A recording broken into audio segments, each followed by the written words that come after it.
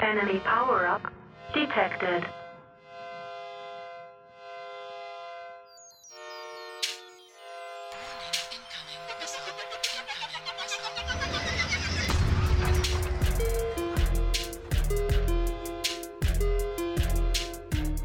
Hello, and welcome to another episode of Incoming Missile, a MechWarrior online podcast. Well, you haven't heard from me in a while, so you're probably getting sick of Kozen's voice. Seriously though, he's done an amazing amount of quality work on those Martial Olympiad updates. I know I've enjoyed the hell out of them. Meanwhile, I've been kept super busy both by real life and also by wrangling a comp team through a tournament season. It's super rewarding, but boy, herding those cats really takes that out of you. So take a moment and thank your drop commander people. It can be pretty demanding and sometimes thankless jobs, so it's always really nice to send some gratitude back their way. Especially given we're going out of one comp season and straight into another. Martial Olympiad Reborn is wrapped now, with White Knight Legion being crowned champions of NA Div B, and what a fantastic and competitive division that shaped up to be. All indicative that the MWOC admins did a really fantastic job with seeding those divisions for their premier tournament, and have shown that they're more than capable to take over the mantle of improving and expanding the MWO comp scene. So today, I'm joined by Kalon Farstar and Not Bob of Aces Wild, who are joining me to talk me through their forthcoming tournament, the Inner Sphere Coalition. As they mention, this will actually be Season 2 of ISC, Season 1 having been played way back in the mists of time of 2014, when the game was shiny and fresh and NASCAR hadn't yet been invented. The Aces Wild crew also take us through the ins and outs of the tournament structure and rules, as well as giving us a few predictions on what we might see for the forthcoming competition. If you had any further questions, do check out the links down in the description. There's links to the rules as well as the ISC and MWOC discords. While you're there, remember to subscribe to our YouTube channel or on your preferred podcast platform. And if you want to flick us a line, you can follow us on Twitter at IncomingP or email us incomingmissilepodcast@gmail.com. Finally, as ever, a big thank you to our patrons for dropping a tip in our jar over at Patreon. We're edging our way towards our goal of 10 patrons, which is the level at which we'll be able to give away a mech pack a month, every month. Right, on with the show.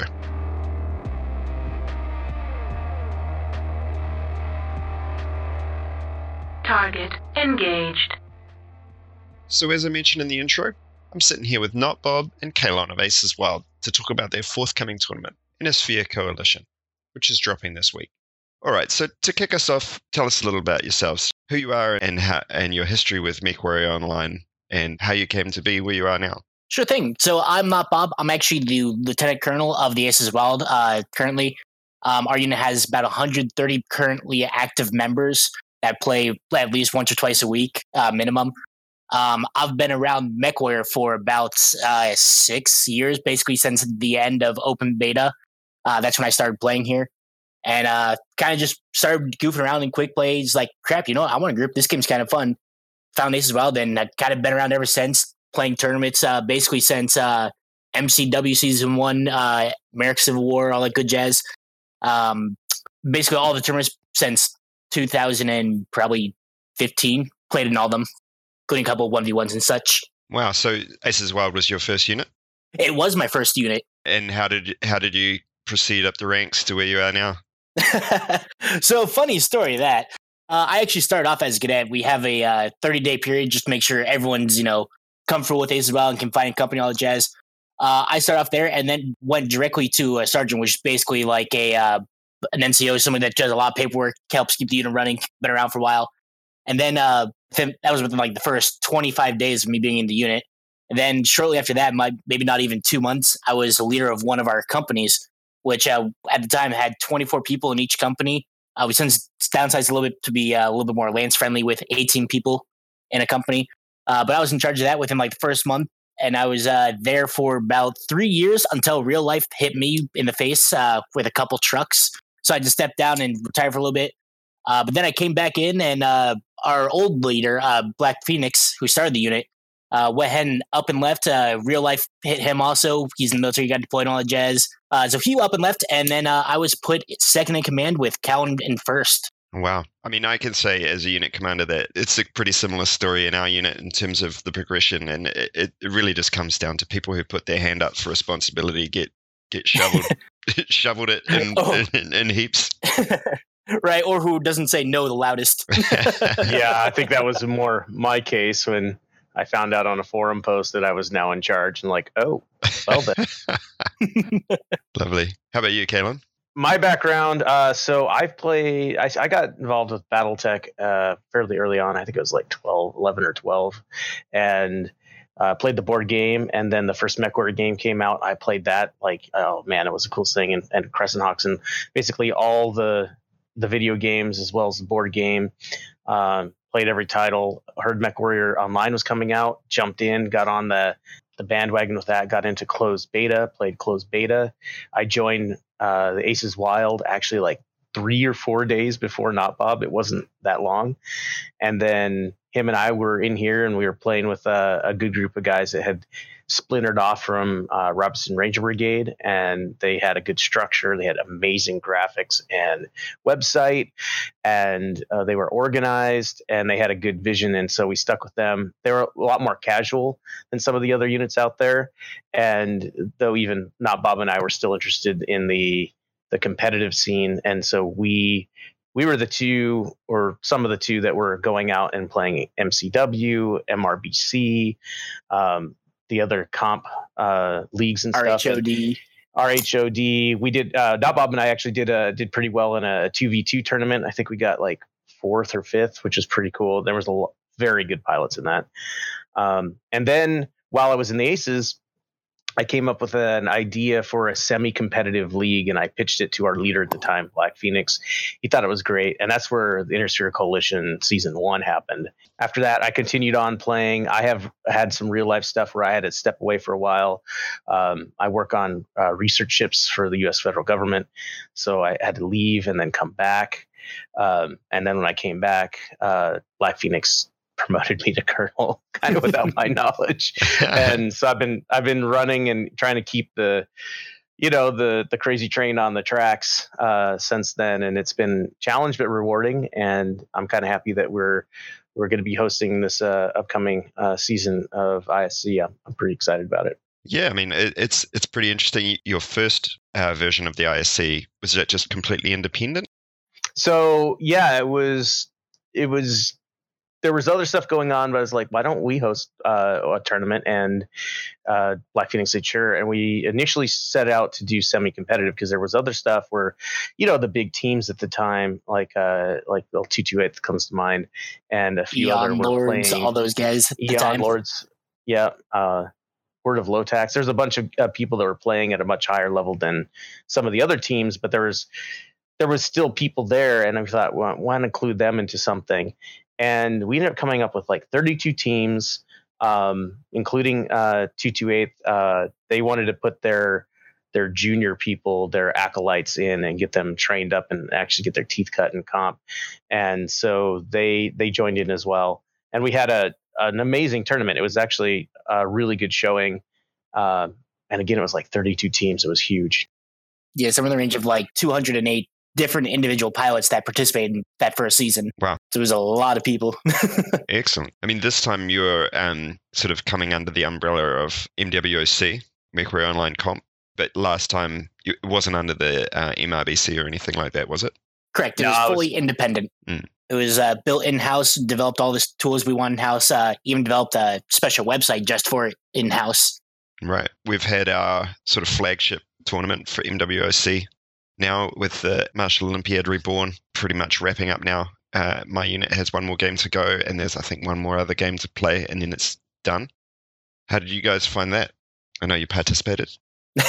Yeah, so it was actually a lot of fun. So Isval, this time, we put in 2 different teams. Some of them split off from our original comp team that was placed in Div C.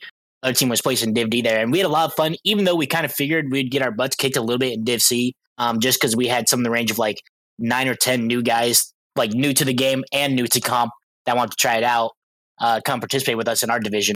But I still feel like we put up a decent showing for what we had, the time that we had to train them up.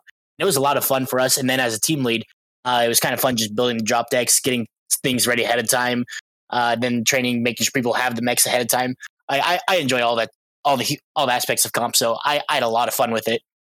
What about in terms of the general structure of it, how it was run? I think it was well run, and I think that the divisions were pretty good. Only complaint that I had was that for us, it was the season was a little shorter, and I think that having maybe larger divisions might have more matches to be played. That's one of the things that we're testing out with this second season ISC, is that we have one open division using the Swiss style, and as far as we know, nobody's done that in an MWO format before.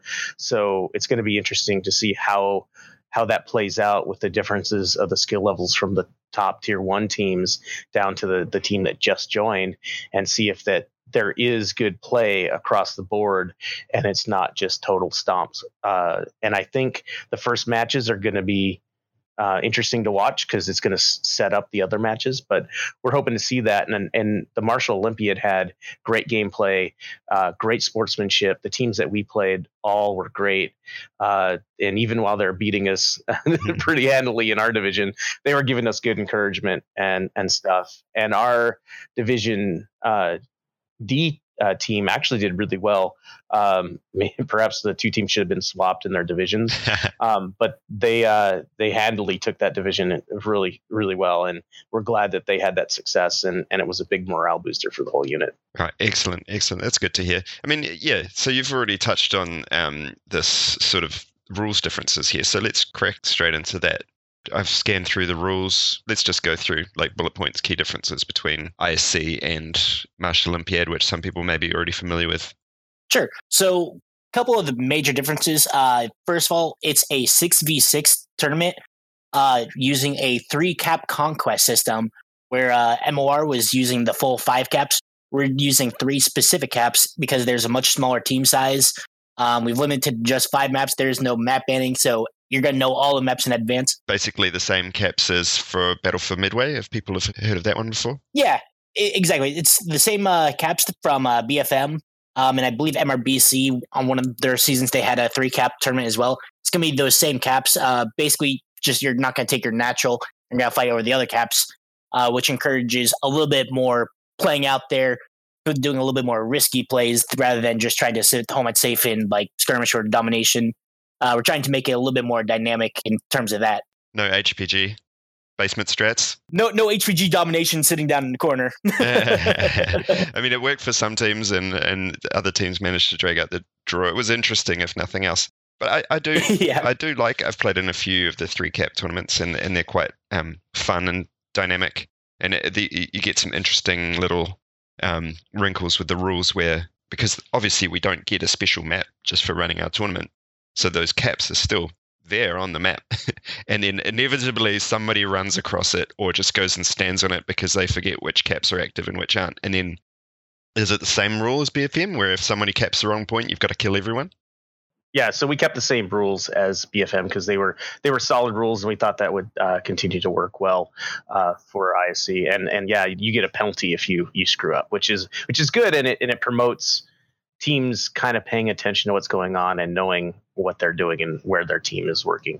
The penalty being that you have to kill everyone. Correct. Exactly. You have to kill everyone and win the match. You can't just kill everyone and then still lose on caps, because obviously you still lost then. You got to kill everyone and win on caps. Right. And then inevitably, if somebody caps the wrong point, the enemy team just scatter to the 4 winds. Exactly. Or all groups up in a corner and says, I dare you, come in. I like that aspect of it. Yeah, it's fun. Really enjoyed it. Are you using Grim Plexus? We're using Grim, Canyon, HPG, and Mining. Those are going to be our 5 maps for it, or 4 maps. Grim was a bit interesting because the caps are around the outside and there's kind of nothing in the middle. Exactly. It makes it a little interesting there, because I remember when we played on Grim and MOR, BFM, there were some really interesting strategies. Like, I think we played 2-8 on there, and they have quite a bit more skill than us at the time. So we just were like, all right, we're going to just hold around the outside over here. We're going to keep a streak mech on on another mech, and they were trying to play Overwatch in the middle because that's what 2-8 does. And so we made them force push into us, and we actually beat them down in the brawl over there. And it's like, oh my God, that actually worked. Second map did the same thing, except this time they pushed a little bit better, and we lost by literally 1 cap point, 749 to 750. That would have been a good game to watch. It was Yeah, an that was- insane game. That was so close. And then later too, after we had been, removed from the tournament for not doing that great, we saw other teams start using that same tactic. I saw it used against us and other teams as well. Just holding around the outside between the two sort of outer caps, right, where you can sort of see them both from that high ridge line. Yep, exactly. So for all those out there listening and thinking about ISC, or if you're already in, spoilers. Yeah, well, the fun thing about comp is people come up with these strategies, and for a while they can seem unbeatable, and then the fun part of it is people do come up with something to break it. Exactly, and then that becomes the new meta. Then you got to play against that. It's a lot of fun, and it's completely different from pug play, which is why it's the best. All right, so let's move on into some of those other things. I mean, you've dangled out that carrot of the Swiss system. I mean, I had never heard of it before researching for this podcast. So let's hear a bit about what is the Swiss system. Just a little background. I gotta put a call out because Queen Blade was the one that said, "Hey, why don't you guys do the Swiss system?" Because we originally were going to use the same format as ISC1, and then Notbob and I are like, "Well, let's look into this," and we did, and we think we came up with something that'll work. It'll be different and add some variety, and I'll let Notbob discuss how it's going to play out. Yeah. So the Swiss system is actually used in a lot of other games, not just MechWarrior. Obviously, this is the first year, but they use it a lot in League and a lot in Dota.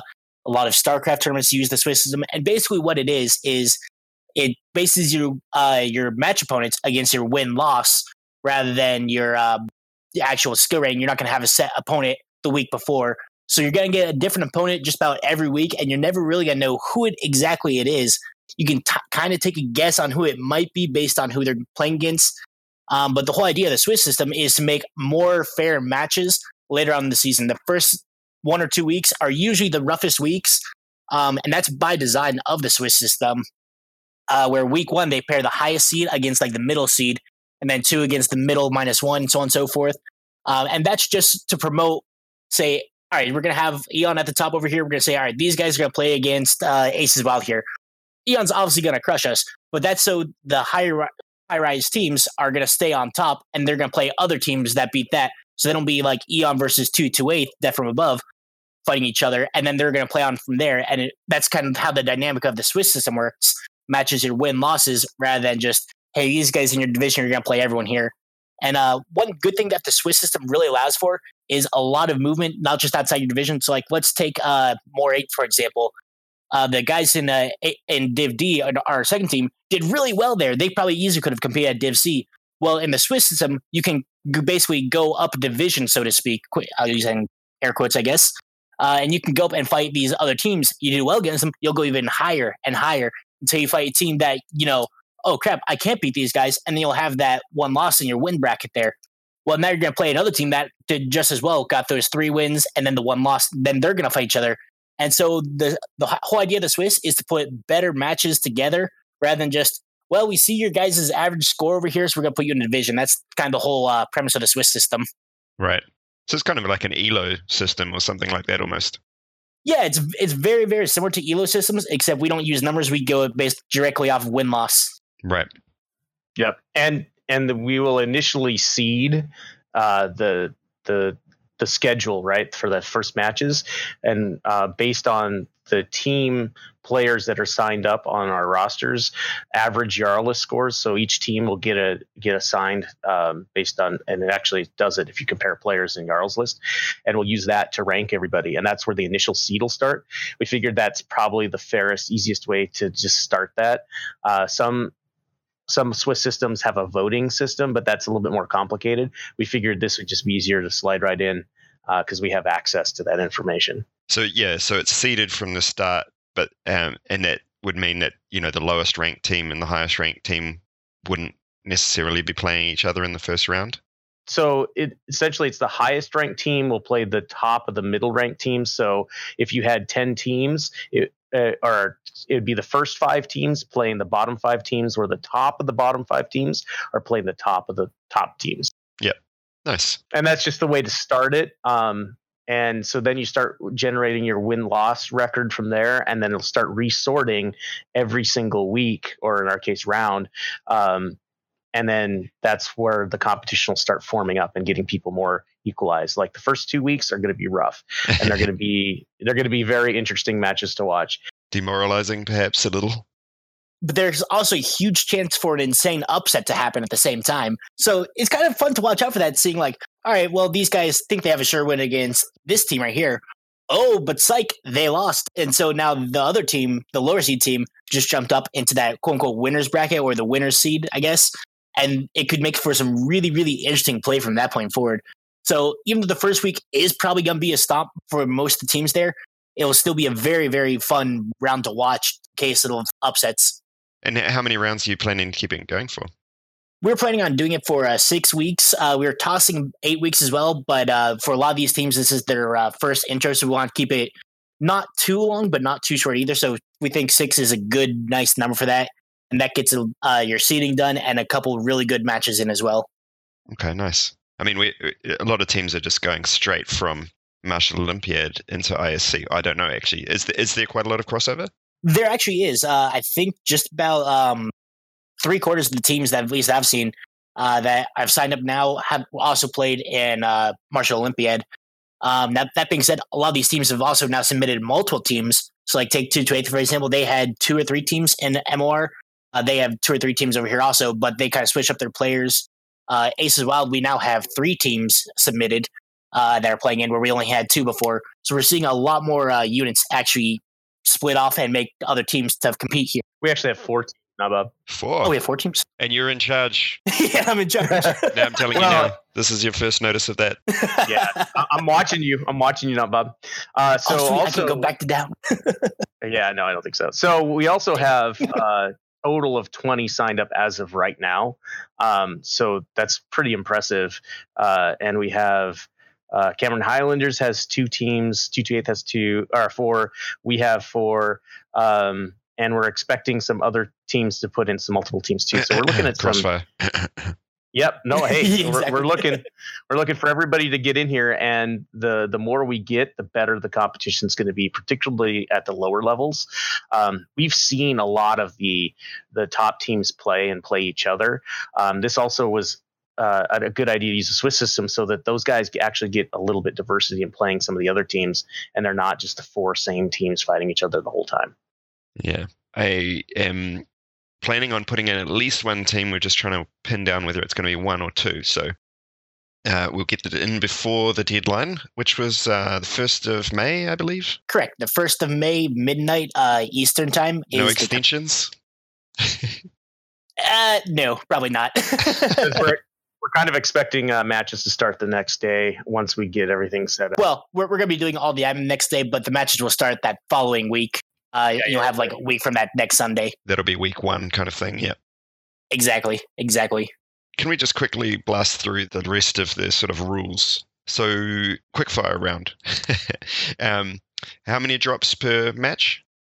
There are going to be 5 drops per match. And that's 3 cap conquest. Yep.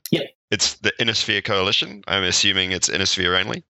Yep, it is Innisphere only. All mechs must be available for C-bills.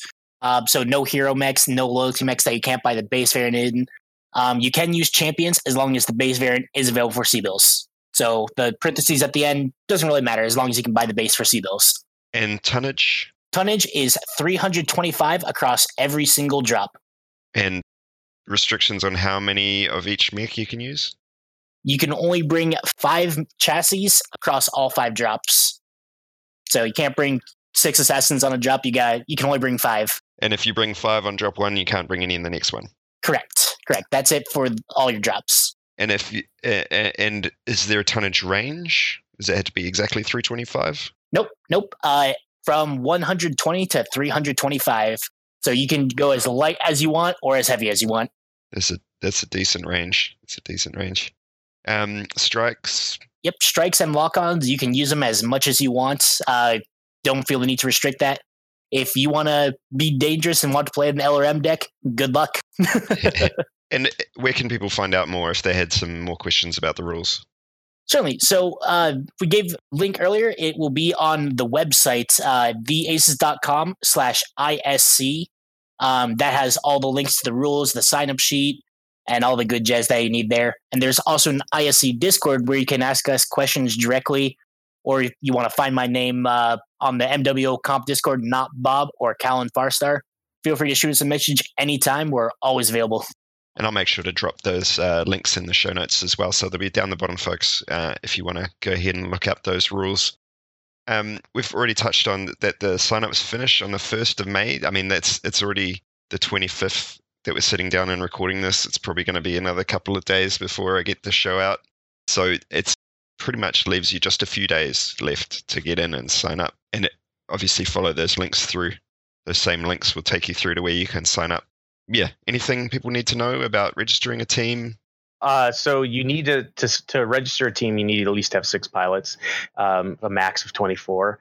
A unit logo is good. We like to get those up and do a lot of graphic stuff. Since we are the Aces Wild, we do a lot of that. So if you can give us a logo, that's great. If not, we can work something out. And then if you're going to play through the tournament, if you put up your 6 pilots and you want to add more, you can add more at any time. We can't take any away, and you only have 24 max. So that's our way of making sure that people don't submit the entire roster of their whole unit and then pick and choose. Because we've seen in the past where people sneak ringers in or do funky stuff. So it's just try to control the number of people that are actually playing in the tournament. After May 1st, you can submit through the ISC Discord any roster updates you need if you're going to add somebody. But again, everybody needs to remember that 24 is the max and you can't go over that. If you don't have enough pilots for any one of the matches, you can play light. The tonnage rules still apply. And you can go into it with like 3 or 4 people if you have to. So we're hoping that doesn't happen. Everybody has enough people, but there is that option.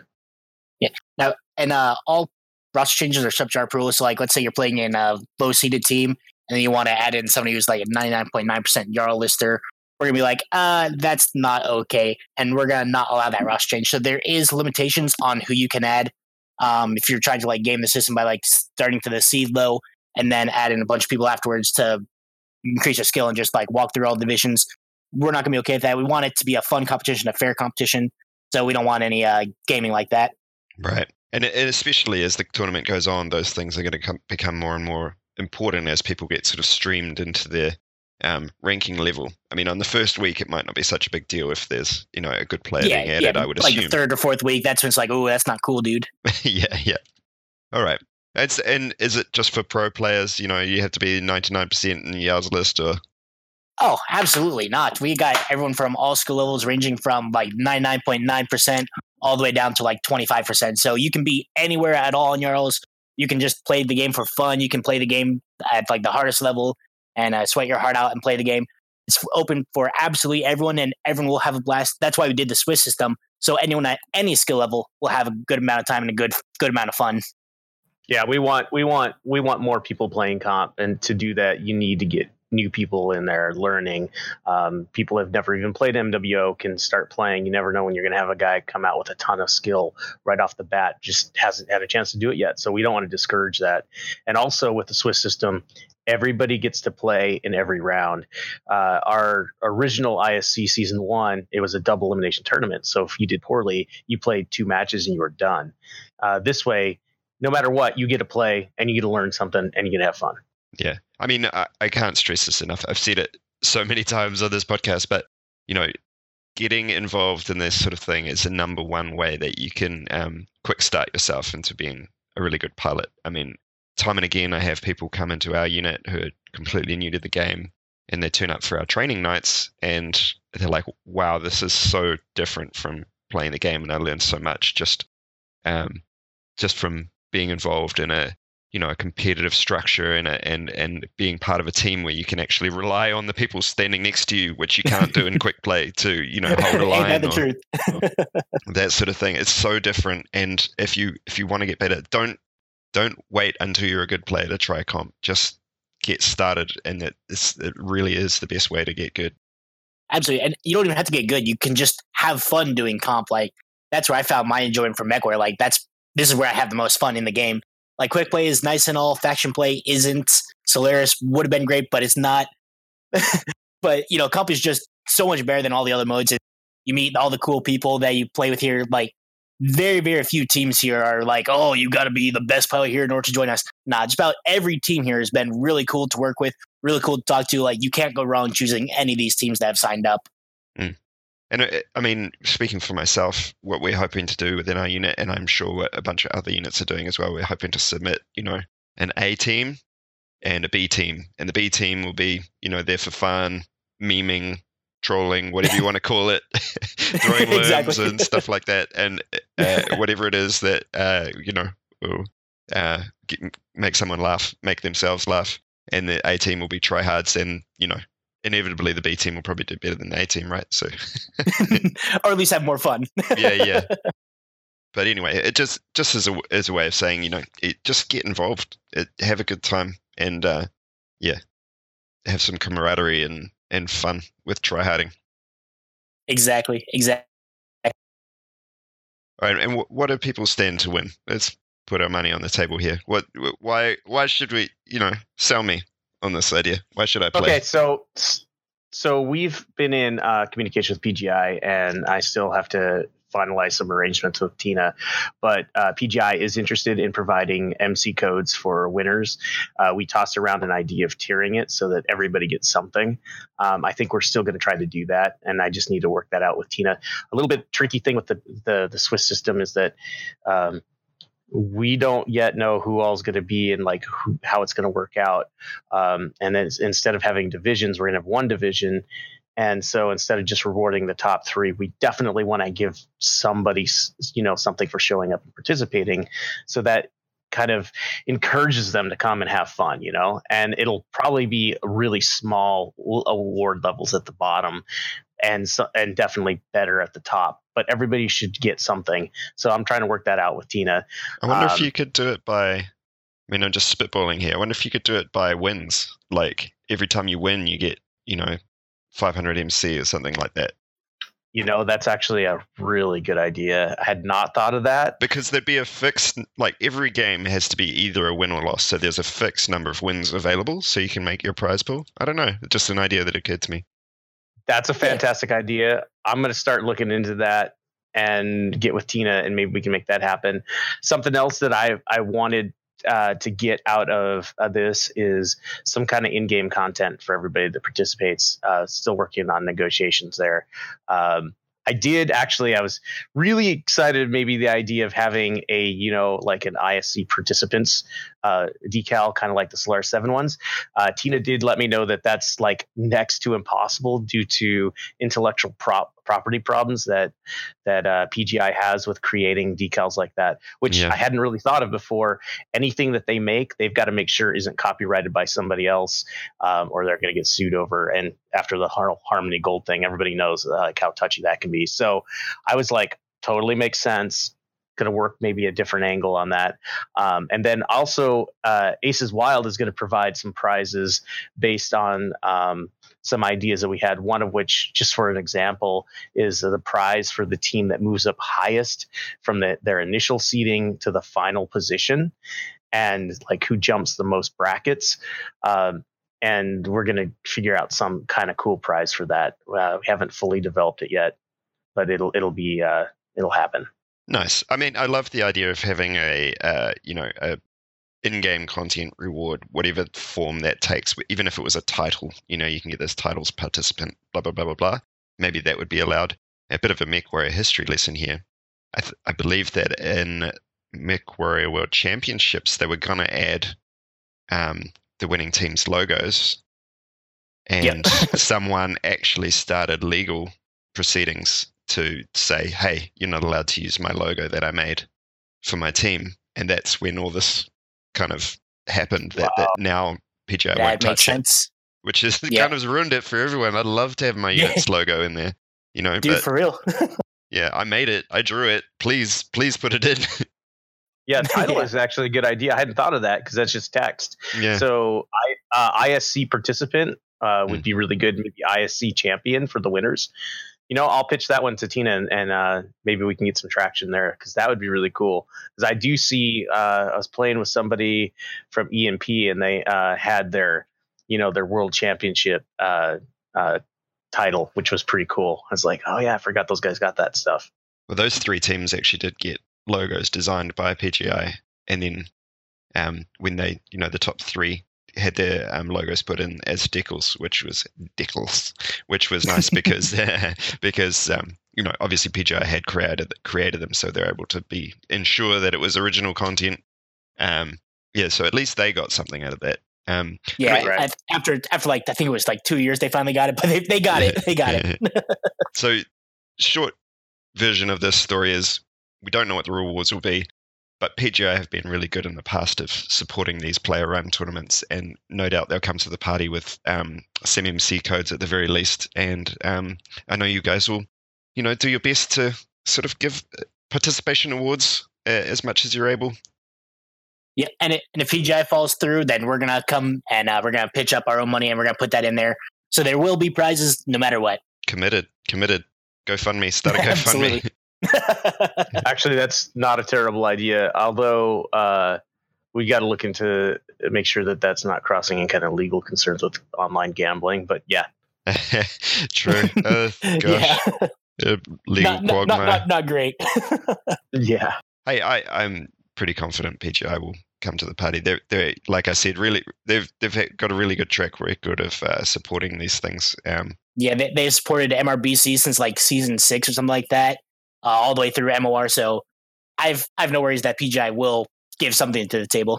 That's what about for sure. a Innisphere sale, like a competitive mix sale, like we saw for MOR? No, we actually have. I have been talking with Live, and we actually have been giving them a couple ideas. We've been going back and forth. Last one was quite a while ago, but we were contacted and we gave a couple ideas there. We are going to try and contact them again soonish. Hopefully before. ISC starts, if we can't get another Inner Sphere sale, strictly Inner Sphere only, just for this competition. But that'd be pretty cool to have, because I think right now they actually have a mech base sale going. Yeah, and that segues quite nicely into a conversation that I wanted to have with you guys, which was about predictions. So, if you're going to do a sale for this thing, what mechs, do you think should definitely be in that sale because they're an Inner Sphere mech that's just really a must-have? Oh man, the assassin for sure. I can see assassins for days. with the average tonnage is like 50 tons, around 50-55 tons for each pilot. You're gonna see a lot of assassins. You're probably gonna see what else are we doing? Probably gonna see a couple Black Knights scattered in there for grasshoppers. Maybe not necessarily the Black Knight, but grasshoppers. You're gonna see Jaegers, riflemen, just for that Overwatch look. You're gonna see a couple mechs that you're probably not used to seeing because we've always been seeing clan mechs mixed in with Inner Sphere. And so you're going to see a lot of mechs that you probably haven't seen before. I think the Kataro is actually going to come back because it's got some insane armor quirks on that mech. So it might be seeing that guy come back. Yep, put a rocket launcher in the center torso, guys. And then as long as the flap that covers the rocket launcher is closed, you get a 20% reduction in all damage that you take to your center torso. So whether that's structure and armor. So you just fire off the rocket at the start of the game and then just forget all about it. And then you get that extra armor and you're set. Yeah, it's a tank, that thing. It's a beast in scouting. Oh, for sure. I'll see a lot of spiders. We're going to see wolfhounds. The Spider 5V especially, because that thing is a monster for capping with like a plus 50% quirk or 80% quirk to begin with. And then you can get up to like 170%. They're obnoxious. Lucky they can't carry any weapons. They can carry 2 medium lasers. Oh boy. But they will cap their life out. You're probably actually going to see urban mechs as well. Those tanky little turds. Shame we can't have the K9 in there. That thing's a beast as well. And the sirens. That's the real reason why I want the K9. Commandos. Yeah, commandos. They're nasty little buggers. They're going to sneak up and shoot you in the back and then run away. So what about more in terms of like the deck structure? I hope I'm pronouncing that correctly. Deck structure. Close enough. It's a challenge for me as a New Zealander. Come on. Yeah. You guys, stop being racist. All right. Fleas, that sort of thing as well. Yeah, so the way that the rules go, you can just bring the same deck to every drop, pretty much, can't you? In theory, you actually can, because you can use the same chassis 5 times, so you can technically use the same deck across all 5 drops. However, that means you're going to have a really awkward mix because all the maps are, I wouldn't say all the maps play differently, but a fair few of them play very different from each other. So I feel like we're going to see a couple of fast brawl mechs with assassins and fleas, or assassins and wolfhounds. They're going to have like a slow brawl deck with bushwhacker Orions, then commandos in there, spiders thrown in there. So I think you're going to have a decent mix of fast brawl and long range trade. I mean, the basic deck sort of tactic that people have is to split your team in 2. And you have one sort of bunch of, let's say if it's 6v6, you'd say it's 3 fast movers, and then you have 3 slow pokes somewhere just doing suppression or control or whatever. Exactly. So maybe something like that. But interestingly, in the World Championship, we saw a lot of specialization where a pilot would just lock into a mech. That was the mech. If you use that mech, you use that pilot. If you use that pilot, you use that mech. So maybe we'll see a little bit more of that in this, where it's, the Wolfhound guy. Exactly, or the Stalker guy. Right. Although in this one, I don't think you're going to see hardly any assaults due to the lower tonnage. But if somebody brings that, oh man, they better be real good in that big boy, because that's a lot of tonnage that they're going to use for the rest of the team. But it'll be interesting to see what they bring that, and even if they do bring that, if they bring that on purpose to be basically like the meat shield, like say you bring in the Atlas S with a whole bunch of armor and structure, it'll take 5 years to chew through. But while they're chewing through that, then you have your lighter mechs eating up the backsides of the other mech. Well, that Atlas is just tanking 600 damage. By the time it finally goes down, then you have your mechs already chewed up 2 or 3 of theirs. So we might see a little bit of interesting play with that. We think strategy is going to be actually pretty good and kind of fluid. Like you took the same deck each time across, you're going to be predictable, and the other team will probably pick up on that, and they might try to change their strategy to counter it. But this way, with the 5 mech limitation, you could actually tailor a couple of your drops, maybe even alternate, have a different loadout, play to the map. Like Naba was saying, it's like you could min max and get a really big assault mech there and use them as the tip of the spear, or you might have a recon be a heavy thing and spot for LRMs. Who knows? We're hoping that there's a mix, that there's some variety, and I think that this system that we set up now could provide it. Obviously, we're going to pay close attention to see how it goes, and hopefully go from there for next year, for the next season, and refine it and see if we can still make it work. And also, we want to make sure it's different than the other tournaments, so that there is variety across competition as well.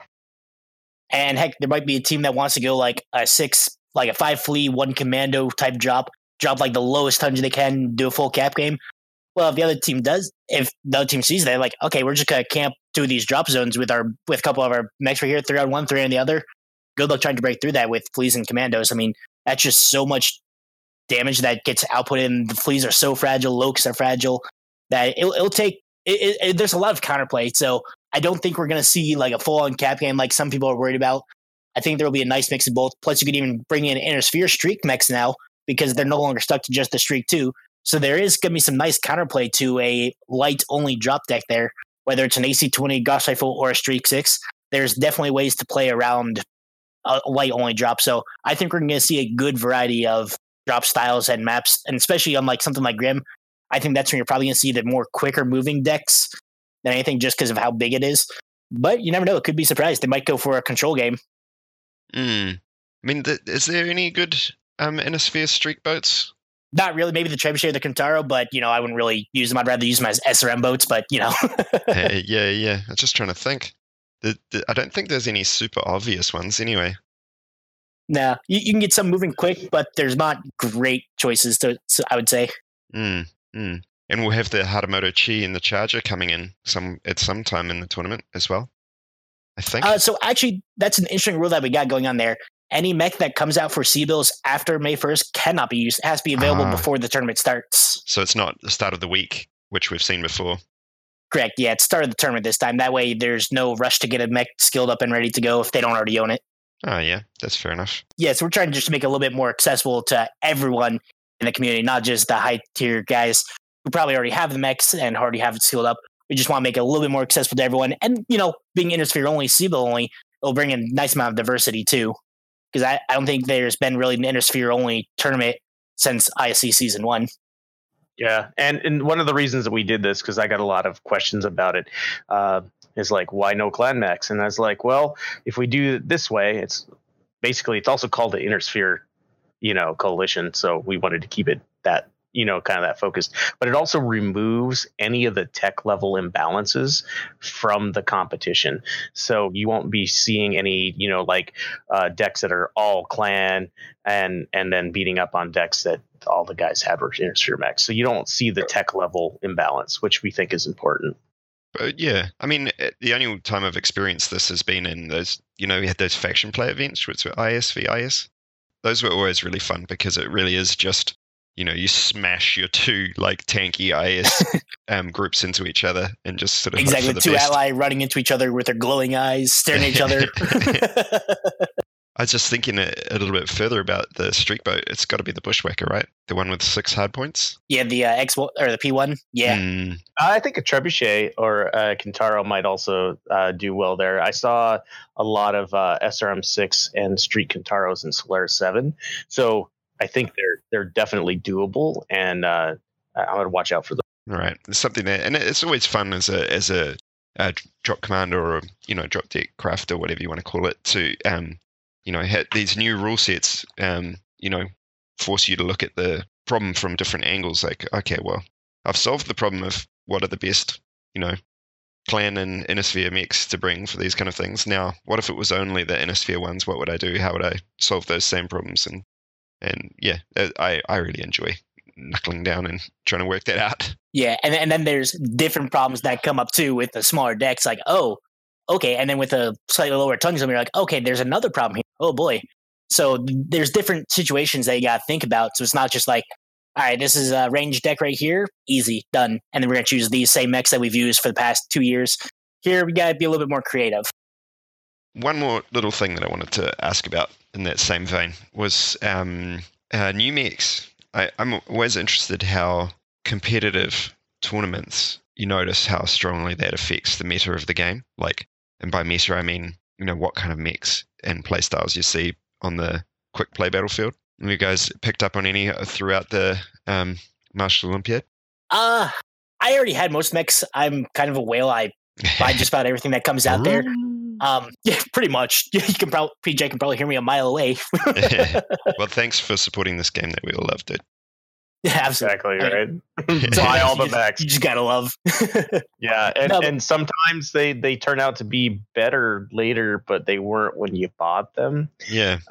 As like the game changes or new maps come out or a new competition with those new rule sets where you're like, wow, I gotta fit a 45 tonner in here that can do X, and is like, oh, shoot, I'll just bring in, that mech that I've never used before. It'll fit perfect. So it's good to have the diversity of mechs you own. And it also helps keep the game going by just financially supporting it, which is always good. Otherwise, we won't be doing this anymore, which would be sad. Also for more, I think part of your question was like, what did we see in the Olympiad where we saw different mechs that we didn't see before? Orion 2Cs, I think it was the first tournament that had a lot of them in it, and I saw a ton of them being used. I mean, the one I'd point to that was almost completely absent at the start of the tournament, and now they're just bloody everywhere, is those Vulcan 5Ts. Like, you just didn't see them at all, and then the first week, someone somewhere in a Div A team probably picked up on the 5 medium pulse build for that. Yeah, I was surprised by that one, honestly. Like, I completely forgot that mech existed. It's like, holy crap, this thing doesn't suck. Oh my god! And you also see it in quick play now too, all over the place. And so I'm like, did this come from? And then it's like, someone said, oh no, it was being used later in MOR. And I was like, oh, and people watch the streams and they see how it performs. They're like, oh, I can build one. Yeah, I mean, we've seen a lot of fleas. I probably haven't featured any tournaments before with those Vulcan 5Ts and also the Hero, which is great when you run out of assassins. And the Incubus as well. We saw those long range Incubuses, Incubo being used on Alpine Peaks, and even in the last couple of weeks, a few champions popping up as well. Yeah. There's a lot of mechs that I never thought I would see there. I mean, even the spider, you don't really see the spider too much, but then when caps are important again, you start seeing 1 spider, 2 spider, 3 spider. Oh my God, there's a spider to every drop. What is this crap? And then it's just like, okay, cool. So it makes sense. Then you see more urban mechs for the brawl decks, which urban mechs has always, I think, been a sleeper just because how much armor it has. But you never really see too much of it. But yeah, there's a lot of stuff that, it's like, oh, okay, cool. All right, guys. So signups finish on the 1st of May. So encourage everybody to get your team organized and in before that time. Even if it's just 6 people for now, you can always chuck some more people in later, as long as they're not super good. And as long as you don't throw your team off, yeah. yeah. I mean, if that's what it takes to get your registration in, just put it in with 6, and you can, I'm sure, find some people as you go along. Are we going to see it streamed and that sort of thing, as we saw with MOR? Okay, go ahead. I've already talked to some of the shoutcasters, and this is a good thing where the MWO comp, association or grouping, organization, whatever it's being called, helps, because they've been able to get all of these guys in one place, and we've asked that all the teams post them once they schedule a match on our Discord server, where the shoutcasters can see that schedule, and if it fits with their schedule, they're going to show up, and we're giving priority to any of the shoutcasters for MWO comp. And so we're hoping that there is a lot of shoutcasting. There's a lot of just general Twitch streaming with a 5-minute delay, obviously, but we really want to get the shoutcasters out there. I talked to Kurlan, and I might be guest shoutcasting with him for some of the matches that I can get to. So I'm looking forward to that. That'll be fun. In the MOR, there's a rule about the fallback time. Yeah, we actually, so actually that brings up a good point I want to bring in. So initially we did have our fallback time to be like a Friday evening, like a late Friday Pacific time. But we do take a lot of feedback from the community. We want to talk to everyone. We want to make this the best competition for as many people as possible. So we get a lot of feedback as much as we can. We're always open to it. We'll at least always listen to it. We might not take into account and might not play on what you say, but we're definitely listening to it. But one of the things was, hey, what if we have a lot of guys, Pacific or Oceanic or Europe, that want to play in ISC? But because we're only doing North America only, just because we don't have the bandwidth to support it right now, between Calvin and I, we're doing NA only. But that being said, like, hey, what if these other teams want to join? What about a fallback time that they want to do on like Saturday evening? So both sides of the world can all play. It's like, oh crap, yeah, that's a good idea. So we went ahead and switched it over there to a Saturday evening rather than a Friday evening, just to support those teams who might not necessarily be, in North America, who might be in Europe or might be in New Zealand like you are.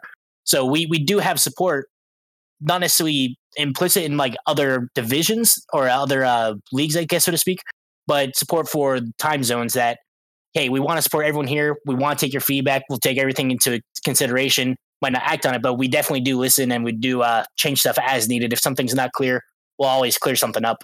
So just really want to thank the community for giving it their advice and kind of bring in what their concerns, and then we kind of take into effect and kind of roll with it from there.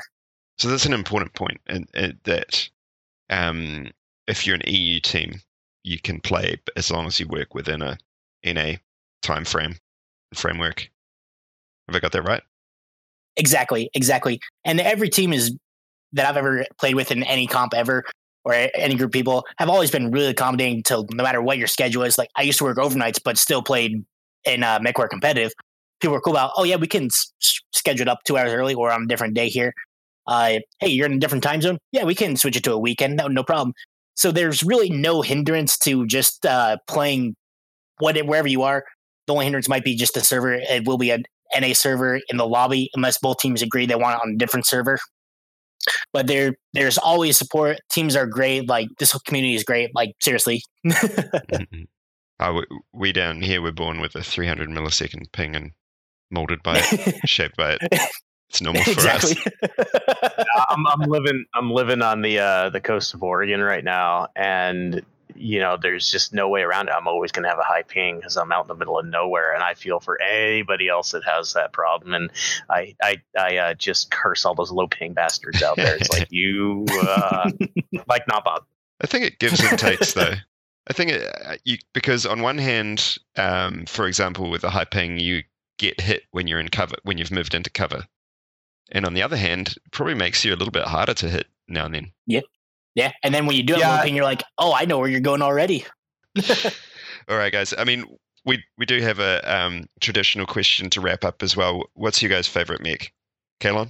Oh, man. Right now, it's definitely the Assassin. 23? I love that mech. Or 21? I like to go fast. And the 23 and the Dark Depth. The Dark Depth has the stealth and ECM. And you can do some amazing things to an enemy team by shooting them in the back and getting them all to look at you while your team kills them. Nice. What's your loadout?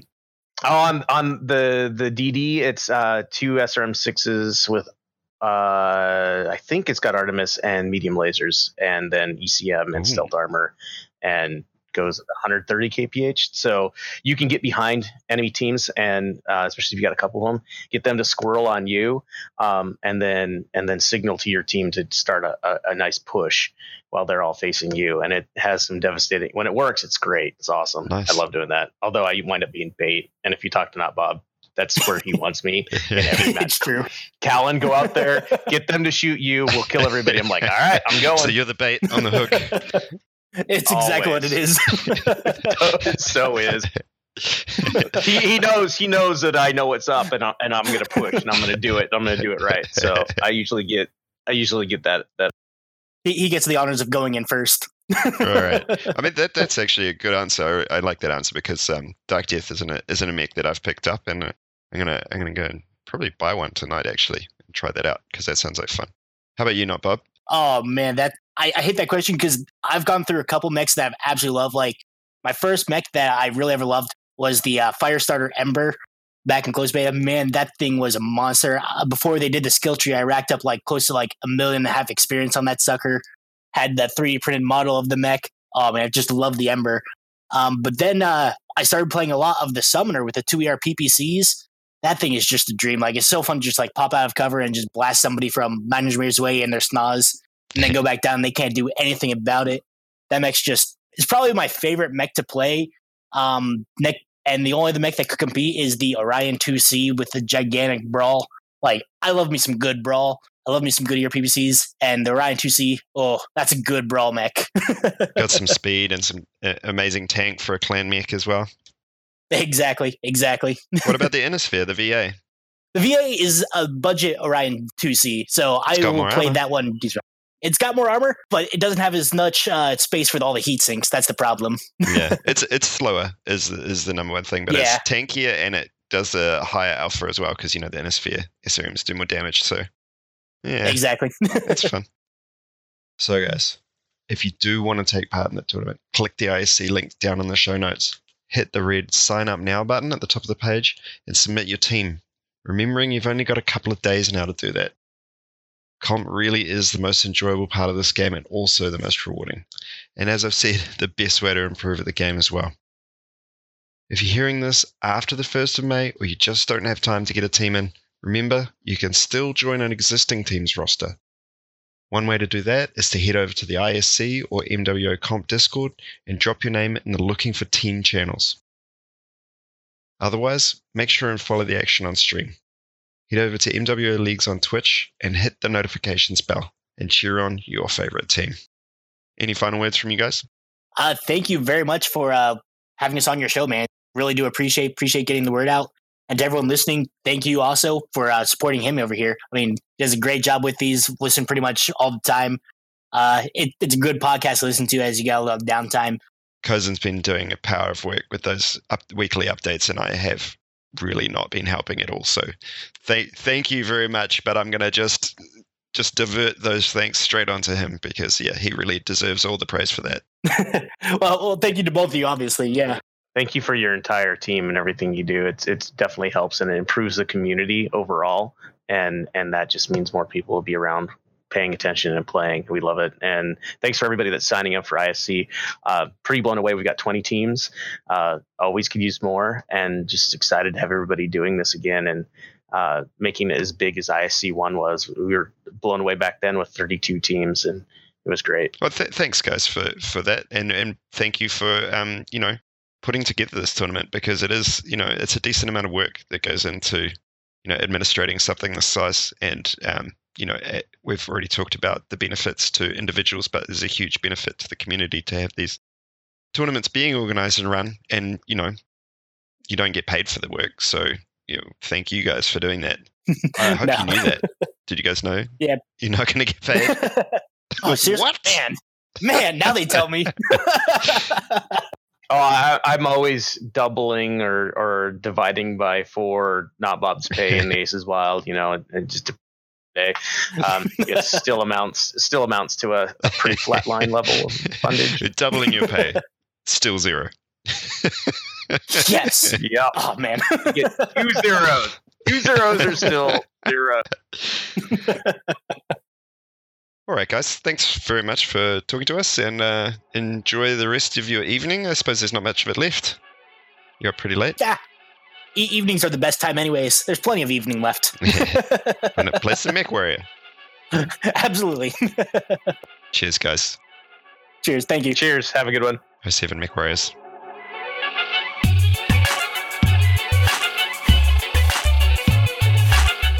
If you did enjoy this content, then please consider supporting us. You can do this in a multitude of ways, including subscribing to our podcast on your favourite podcast platform and leaving reviews, as well as subscribing to us on YouTube and liking our videos. You can also support us by sending us feedback either through comments, tweets, or directly through email. Tweet and follow us on Twitter at IncomingP, or email us directly at incomingmissilepodcast@gmail.com. You can also support us directly by becoming a patron or sponsor. You can find us on Patreon at Incoming Missile Podcast and choose one of 3 tiers of support. Patrons not only get mentioned on the podcast and get access to exclusive content, but can even join us as a guest host on the podcast. You can also opt to sponsor an episode through one-off donations, all of which will be used as giveaways for our listeners. So if you had a product, service, or content that you'd like us to mention, contact us to discuss sponsoring an episode. We hope you enjoyed this episode. We look forward to hearing from you. We appreciate you listening, and we'll catch you next time. Shutting down.